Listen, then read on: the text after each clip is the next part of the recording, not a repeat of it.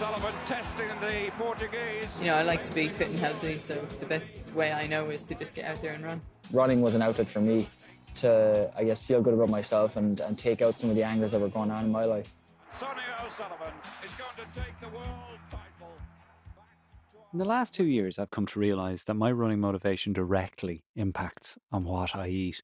When I am not motivated, when I'm not training for something specific, I can't eat right. When I haven't got that right goal in sight, I'm an absolute animal in the kitchen.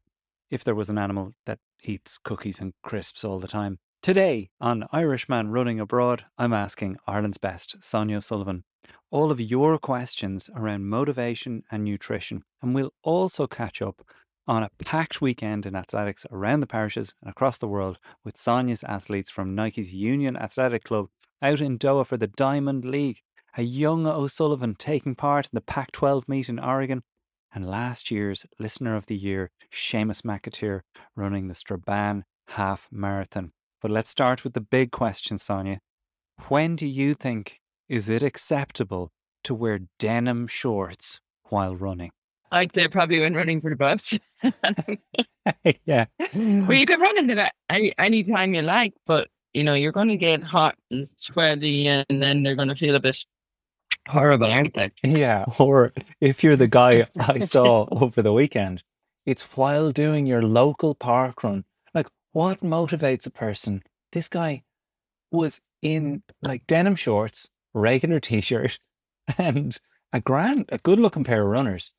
I don't know if it was a statement against big athletics companies, but he was fully going for it in a denim shorts, jorts, if you will, jean shorts. And I couldn't catch him. He was fast. So I don't know if it's... So he finished ahead of you. Yeah. I was like, this guy he's legit. Like, but are you sure they weren't they looked like denim shorts, but they were actually running material? Oh, now there is something. We've got to look into that and see if anybody can track down a pair of running shorts that are built to look like their jean shorts. That would be something. But this guy wasn't hanging about. He had a big long stride on him. Somebody said to me, maybe he was out on a night and forgot about the park run, decided he would cut his jeans down and just get there. Somehow couldn't break his streak of park runs. I mean, there had to be a story behind it. You had an exceptionally busy weekend, Sonia. Fill us in on what's been happening over there. I did, and I also started off with a park run, but I want to ask you about the park run. So when you got home then, did you kind of look up and see who this guy was, like I do? When there's something curious in a park run, and you can tell just about how many places he was in front of you, and then you go and you look him up, and then you go to Strava and you look him up even more. You do a bit of investigation work. I do this all the time. I have to say I do it too. I mean, I lost track of him. I knew that he was ahead of me and that I couldn't catch him. There were 29 people ahead of me, and I went down through. There's also a couple of people that are unknowns. Now, if ever there was a fella who's kind of like the Incredible Hulk, David Banner, not revealing his identity, I'd imagine it's this guy, because I couldn't find him. But I did meet a man afterwards who had run 312 park runs. And the fella that won it in like just under 15 minutes. So like, it's ridiculous. That's a ridiculous time, right? Oh, that's very fast. Yeah. Yeah. What was his name? I must find his name. I should have all these names lined up. But I was very proud of my own run, I'll be honest with you. It's the closest I've come to breaking 20 for an actual park run ever. Got inside. Yeah, no, that was a great run. You were flying around there. Were you wearing the fast shoes? Was it dry enough to wear the fast shoes? I was wearing the fast shoes, and it's a brand new course around there, the St. Albans Park Run. If people want to head in the area, come down. It's nice and fast. There's a good bit of downhill on it, but there is a climb to finish, which is a bit of a backbreaker when you're trying to, eke out those last few seconds. Oh, yeah. But it was a lot of fun. Where was your park? So I'm at the Rock Creek Park Run, which is the only one that I can get to in America. The only one I've ever been to in America. Like, they're very kind of rare over here. They're rare things. Really? And oh yeah, they haven't really caught on here yet. And any that are here, I believe, are run by volunteers who are primarily would be from England, and they'd have a lot of supporters from Ireland. So this one, well, it was funny. I got the picture. You sent over a picture of your park run in the lovely sunshine. I was looking out the window, and it was very Portland rain. It was absolutely tipping it down. And but I had my mind made up. I was going to do the park run. I had the barcode in my pocket, and I thought, well, I've got to do something this morning, because I knew I was driving up to Eugene in the afternoon to the Pac-12 championships to watch Sophie run. And so I headed over there, and amazingly, when I got there, the rain stopped, and there was 35 runners turned up. But there was one particular fella who was very impressive, because this park run is not very easy. It's got a bit of a hill in it, and it's all on foot. It's all on footpath. It goes out and back, and we're running up this kind of little bit of a corkscrew hill, and this fella comes running alongside me, and he's pushing a buggy, a full on like three wheeler, off road buggy. Yeah, obviously with a little child inside. And I looked over and I said, "Oh man," I said, "that's just way too impressive to be coming up the hill." Now he did get a bit of a on the way back. He would have had the pram pulls you along, but pushing it up the hill, that's the hard work. Once you get up there, he'll come back downhill, and he managed to get under 20 minutes. Oh my god, which was very good. Did you catch his name? That's really impressive. Yes, his name is Diarmuid Meldon. And then the one thing I was wondering about in the pram, like, was it a boy or a girl? Obviously, they were finishing in front of me. And on the rare occasion that I'm actually going to be the first female in, I'm kind of thinking, no, I'm not going to be beaten by a little child in the pram. It was a boy, and I had a photo taken afterwards with his mum also, who I'm not sure I got her name, maybe Roisin. And the boy, his name was Cuan. We had a bit of practice to get this right now, and I said, I need to spell C-U-A-N, and lovely little fella. He was very happy, and I said he can't wait to get out and start running himself. Yeah, lovely stuff. Now, obviously, Jessica Hull had a different experience. She was out in Doha. Did you stay up to watch it? What time was her race at? Did you get to see it live, or did you just catch a replay afterwards? Because she obviously had a huge performance. She had a great performance. The conditions weren't great in Doha at the Diamond League. It was really windy out there. So, of course, it throws all plans out the window. People running fast, which is what everybody likes to do these days. But there was already no pacemaker assigned for this race. But Jess was quite happy with that. She just wanted to get involved in the race, and her main objective was to get the highest finish that she'd ever had at a Diamond League race. And we were lucky enough, it was on at 9 a.m. on Friday morning. So I decided I was going to take my time getting up on Friday morning and watch the track meet, and before heading up over to supervise some training at the Michael Johnson track. So it was a very pleasant morning, and I had a friend of mine who I'm actually staying with her at the moment when I'm in Portland, and Leon Fitzpatrick. She's been very kind. I've stayed in her house a few times when she's traveling, and like between stints at the moment of where I am. So it's kind of hard to, I suppose, commit to staying anywhere permanent. And so, yeah, she's been kind enough to let me stay with her. She works at Nike as well, and she joined me to watch the track meet. So it was great to have company at 9 o'clock on a Friday morning. At the moment at Nike, the employees, they generally go in on Tuesday, Wednesday, Thursday. So the campus is very busy in the middle of the week, and you have to be lucky to get a car parking space. And then Monday and Friday, they don't have to go in. So it's easy enough to get over there. A 3-day week. Yep. Oh my Lord. I mean, that's living the dream. What is that about? Is that just a total result of COVID? They've realized actually you can work from home 2 days. There's no need to be here all 5. Yeah, it seems to be the case. Yeah. And it's, it's great when you have to go to campus on a Monday and Friday because you can park anywhere. I went to the gym in the afternoon, and there was absolutely nobody over there. It's like you had the space all to yourself. Very nice. But then during the week, you're looking for a car parking space, and you're thinking, where will I park? And Sophie was with me last week, and we were driving around, and I see all these spaces, and they had names on them, and there was one for Elliot Kipchoge, and I thought, oh, sure, he's not coming in today. So we go there. I'm fairly sure he's busy at the moment. So we went into Elliot's spot. Now, the funny thing about that is I went over to the track and we were having a good laugh about it. And who we were going to park in next week, we thought we might go for Marcus Rashford. He's probably not over here either. Very good. It turns out that these parking spots with, names of famous athletes, they're actually executive parking. Phil Knight So, pulling his hair out. Careful. Who is this? But apparently Phil Knight parks under Michael Jordan, so I was warned, whatever you do, don't park there. Very good. So you mentioned Sophie was with you, and we touched on it last week, the Pac-12 big NCAA event that she was taking part in. Now, when she's taking part, tell me this, are you of like Tina's mother, when she's watching Galway play hurling or football, grabs the person next to them and squeezes their arm while screaming at the top of her lungs? Are you that type of spectator when it's one of your own offspring taking part? Or are you just the silent, absolutely dying inside with nerves person? No, I just sit back and enjoy it. I mean, I think if I have a good feeling, that Sophie, looks like she's happy and relaxed and, going to run well, then I just get the stopwatch out and tape the split every lap and see how she's going. She did very good in the 1500 on Friday, which I didn't get to see because I was still up in Portland. Mm-hmm. And she ran her personal best 4:17.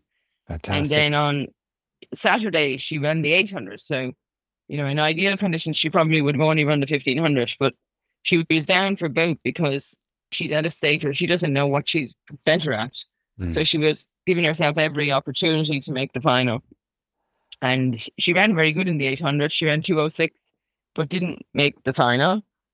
And then she came to run the final on Sunday, and she was fairly wrecked. Yeah. I was going to say, she was very upbeat, and she was very, confident she was going to get out there and run well. And it wasn't a super fast race to start with, but I think she kind of used up a lot of her, I suppose, racing energy. And, running a fast 800 will take it out of you.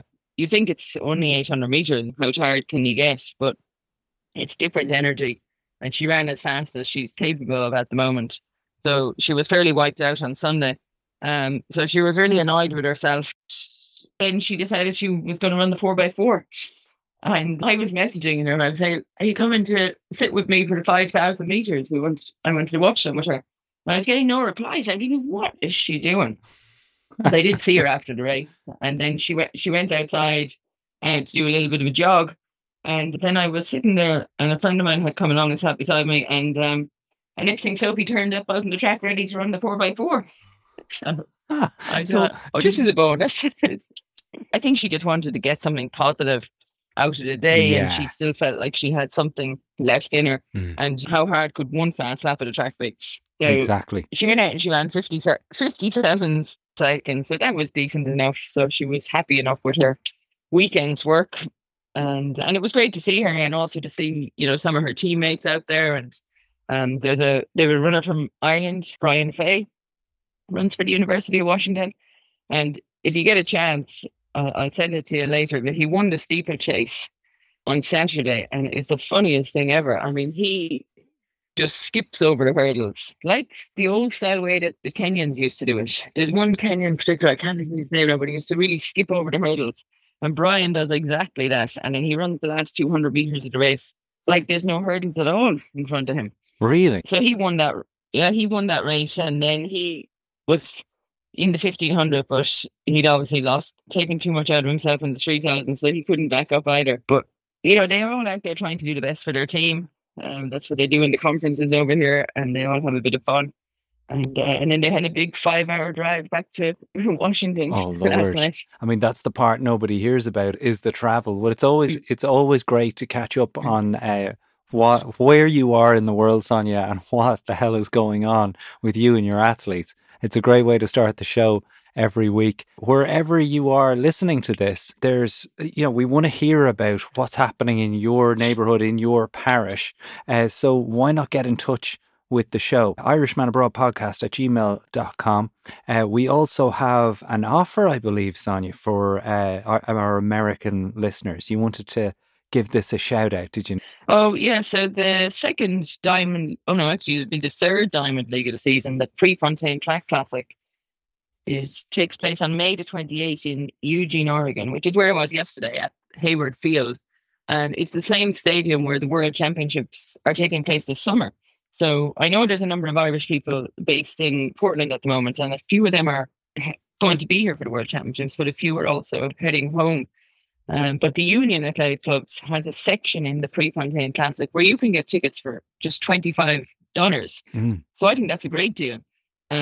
So if anyone's interested, you can go to the Union Athletic Club Instagram page, and there's a link in there to get some good value tickets. Yeah, there's a little promo code. Athletes in the world. Yeah, promo code there is UAC22PRE. You can find it there on their Instagram page. So please do that. So Sonia, we really need to dig into these questions because I've sent a few of them on to you and there's quite a few. I think we'll go with Paul Brennan for the first one of these nutrition and motivation questions because it's the perfect hybrid of the two.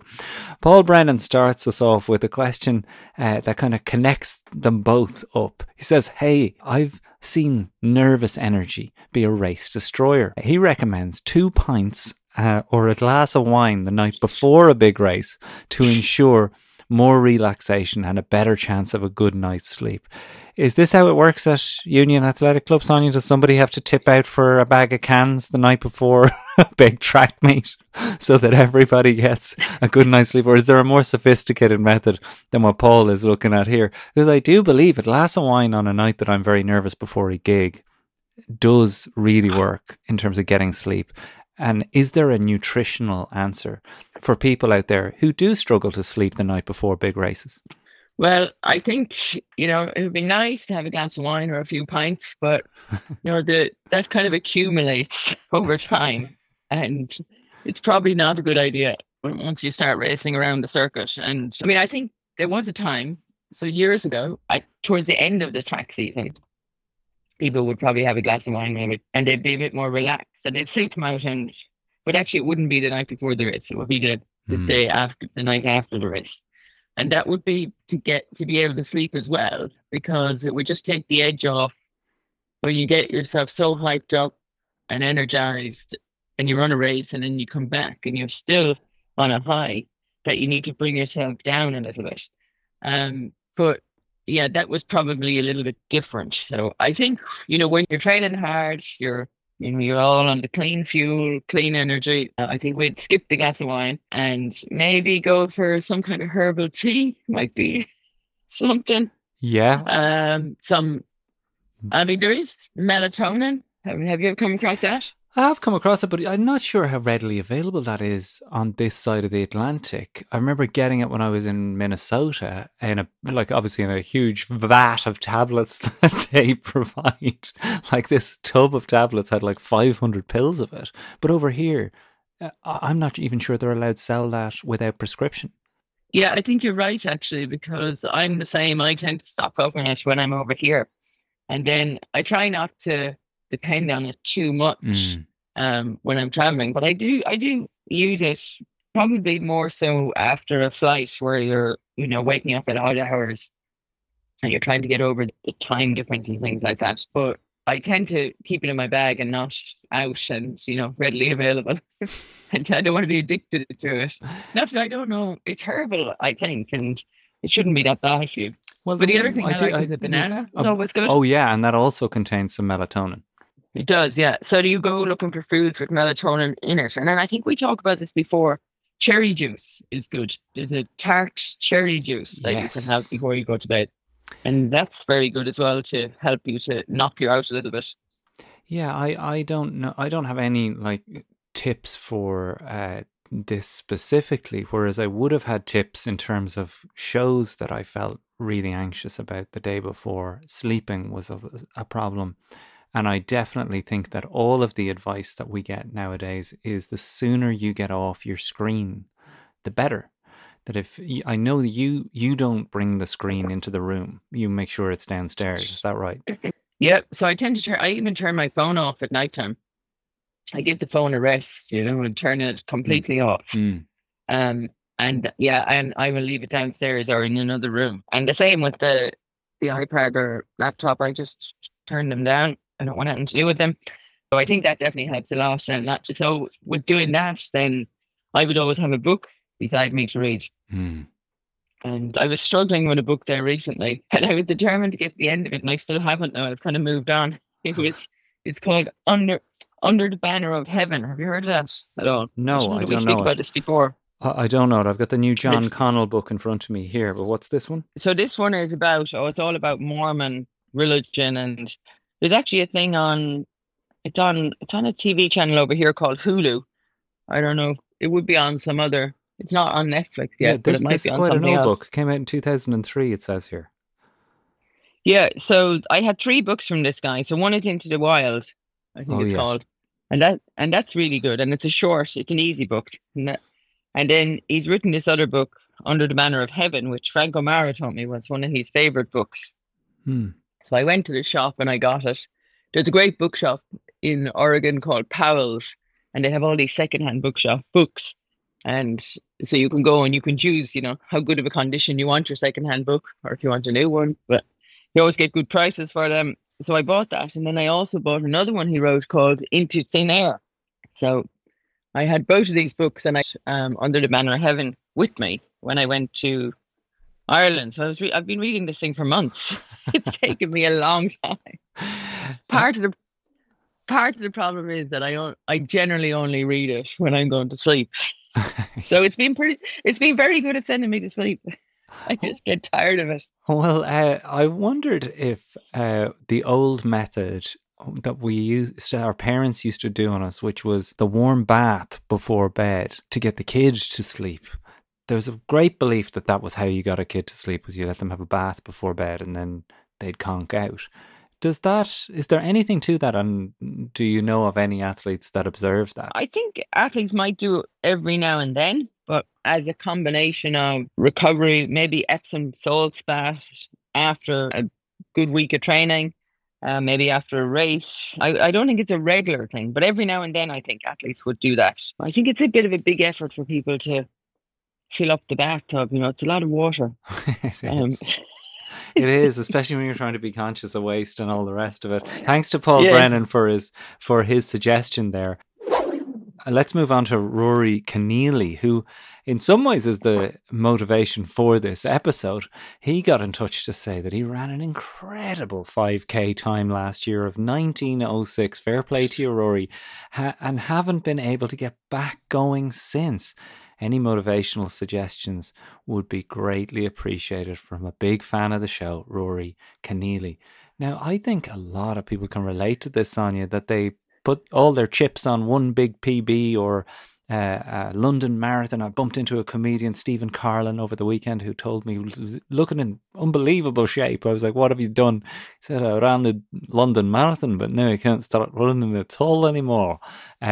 He says he couldn't get himself to go out the door because he was like, I'm feeling like toast. He just said, I just kind of flatlined with the thing. What would you say to somebody like Stephen or Rory Keneally here, where they've achieved what they wanted and now are struggling to get back to it motivation-wise?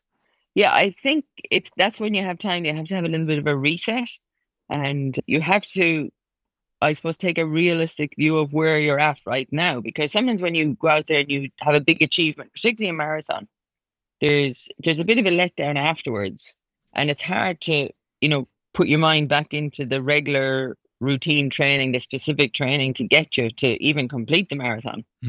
So you can kind of let it all go. And like you said before, when you're not tuned into the running routine, the diet routine, the sleeping routine, everything is kind of off a little bit. So you're not really focused. And your body knows that and your mind knows that. So you're only kind of half-heartedly doing things. So the best way to do it is to take a look at where you're at right now. Rory, he'd be looking at, I ran 19:06, so I should be able to do that again. And every time he goes out there, he's probably trying to run 19:06, but he may only be in 21 minute shape. So I think you have to take a bit of a step back. And where I find this a lot is if I run a park run and I come in and I think, oh my gosh, that felt much harder than it should. So then you go with that time and you kind of think, okay, well, this is probably where I'm at right now, even though I've run a minute faster or more. You think, okay, this is where I'm at right now, so I need to reset my training paces. And all of a sudden, your training paces are a lot slower than what you've been doing. Yeah, So you that's pull tough yourself too. back a little bit. And particularly when you do threshold sessions, you just do them at your current shape rather than the shape you want to be in. And you actually find that it's pretty easy to do it. So you go out there and you do something like 5 or 6 times 3 minutes or 5 times a K at your current threshold pace. And you can easily calculate it if you have like a park run time or whatever your most recent, competitive run was, whether it's 5K or 10K or half marathon. And then you use that for a few weeks to reset yourself. And then you get yourself back into the routine again. But I think you have to kind of make a bit of a stand, step back and say, okay, where am I at right now? And where do I want to be? And as we've said over and over again, oftentimes in order to get faster, you have to run slower. Yeah, and all of the things you've said here are equally things that probably Rory has felt not made sense of. That, as you say, he's run 1906 and he hasn't thought to himself, well, now I need to go slower in order to go faster. Mm-hmm. And that impetuous little bit of an ego that's in us all to be like, now I'm at this level, can sometimes trip you up and kill your motivation. Is that what you're saying? Yeah, so I think you're trying too hard. And when you're trying too hard, you're constantly defeating yourself every time you go out there. Mm. So I think you have to find what you're capable of and then work with that. And then if you do it over and over again, then eventually you become better at it. And then you can step up a level to the next level. Well, we've got so many great questions in, including Evelyn Barrett, who is training at the moment for the Cork Half Marathon. We're going to hear her question about strength training after having had a baby. Now, I know that's a question that comes in quite a bit, and Sonia's got quite a bit of experience of training after having babies. We'll hear Evelyn's question in the second half of the show. We've Anne from South Africa talking about what to eat after you go running. She wants an answer on that one. We'll have Sonia's tip of the week. We'll go round the parishes. But I want to give a shout out before we go to our emailer of the week. And he is Sean, who is down in Australia. And this is just a lovely email to get because Sean's story is quite similar to my own. He said he ACL repairs on both knees and multiple cartilage injuries too, from playing hurling and football in his younger days. He says he was told by a surgeon back in Ireland, and also one in Sydney where he now lives, that he wasn't to run. Never do it again. And unfortunately, he says he listened to them for 9 years. A year ago, listening to the podcast, he decided to go for a run with his wife, who's an avid runner. The knees held up pretty well, and I found a physio who gave me exercises to help me manage the old injuries, and have been running pain-free ever since. Did my first 10k last December, my first half marathon in Hobart in January, and I'm coming home to Cork for the marathon on the 5th of June, my first and hometown marathon. The fact that this time last year I didn't think I could run around the block, it's a brilliant feeling. So fingers crossed I'll be running the marathon soon. He says he's really enjoyed the tips from Sonia each week. And I said, Sonia, this is a man that definitely deserves an Irishman running abroad singlet. I'm going to pass on your email to Sonia directly, Sean, because he's asked for a bit of advice on his marathon training, which is very specific advice that probably needs a bit more careful consideration. But Sean, congratulations to you. You're getting our email of the week, Irishman running abroad singlet, and congratulations on that. What a turnaround, eh? Hey, that's fantastic. To be able to go from not running at all to, preparing for a marathon is fabulous. It just shows you, with time and I suppose just managing things, you can do a lot of things.